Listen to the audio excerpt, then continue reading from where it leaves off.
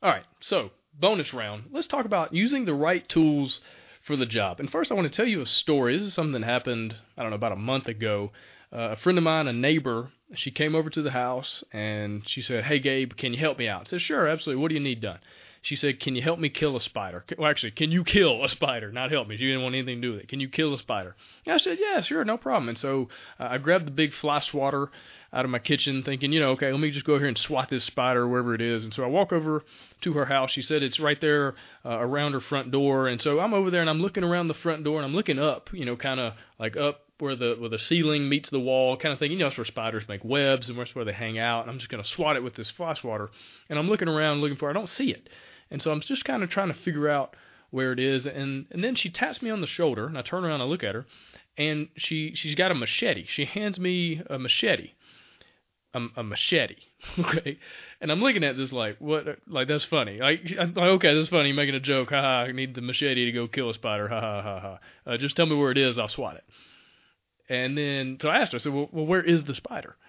And she pointed on the ground, maybe 4 feet from where I was standing, where I was looking around, and like kind of underneath an umbrella, like this umbrella was laying down, and next to like some boxes, some things she was storing on her front porch. There was a spider that was bigger than my hand. All right, it was enormous. And it's at this point that I handed her the fly swatter and I took the machete. Because I realized that the tool I had was not going to be sufficient for the job. But the tool she had was going to be just right. And so I took that machete and I eased over and I just swung and swung and swung and swung. I mean, I just chopped the spider to bits. I mean, just legs and fur and everything everywhere, right? And killed the spider.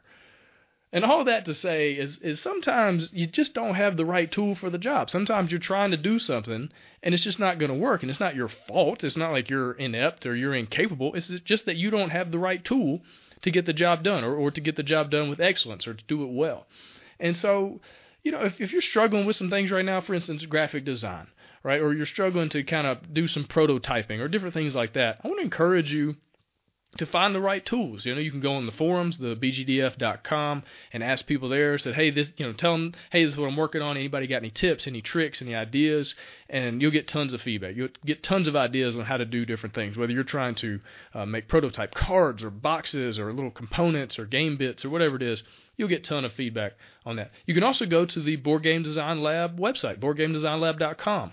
If you click on the specific topic section, if you go into the tools and resource category, there is a huge list of different things you can use, different websites, different blogs, different resources to help you with everything from fonts to graphics to icons to different things for everything, really. It's just all the best stuff I could find. And one thing I really want to talk about is Canva. I don't know if you're familiar with Canva.